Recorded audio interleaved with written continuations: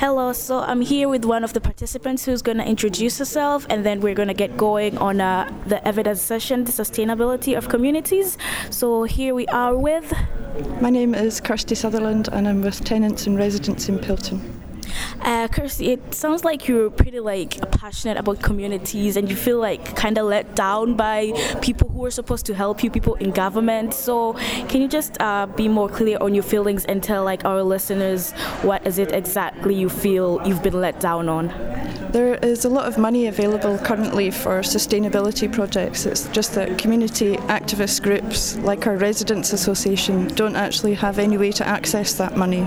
It's decided where the money is going by councillors and government officials in the neighbourhood partnerships, and there doesn't seem to be any way of governing these people or stopping their corruption and who they give the money to.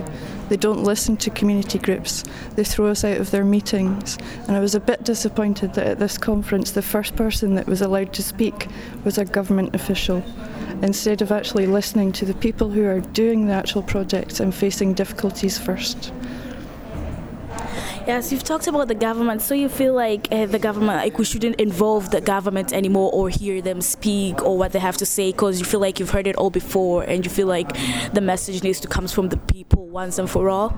Yeah, I think the people need to be heard about what difficulties they are. It's all very well the government keeping on saying there are funds available and that they want to involve the community directly in how that money is spent, but unless they actually do it, they are just repeating the same things over and over again. They're not addressing the problems with actually getting the community practically involved in how the money is spent in neighbourhood partnerships.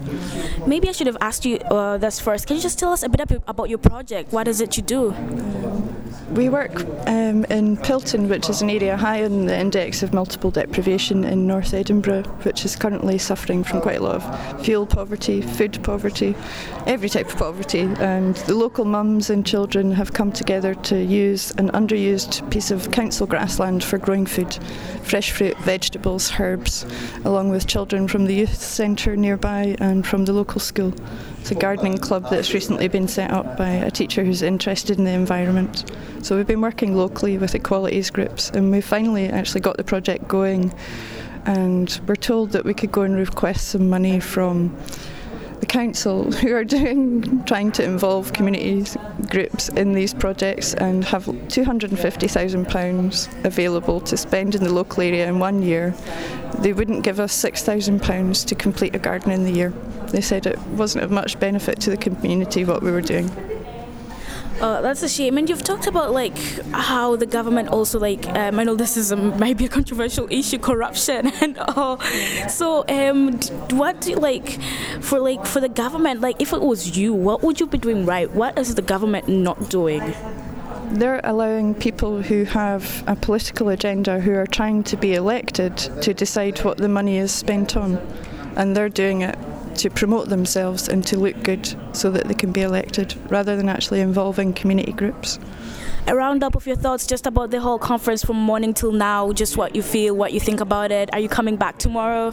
I can't. I live in Edinburgh. I'll actually be doing some gardening work tomorrow, so I'll be doing practical work rather than listening to people talking. But I found some of the comments today very, very interesting and very inspiring, the practical projects which are going on. I just wish them well and hope they get through the government rigmarole and the bureaucracy, and I hope that the government don't keep lying. Thank you, Kirsty, and thank you for your time. Thank you.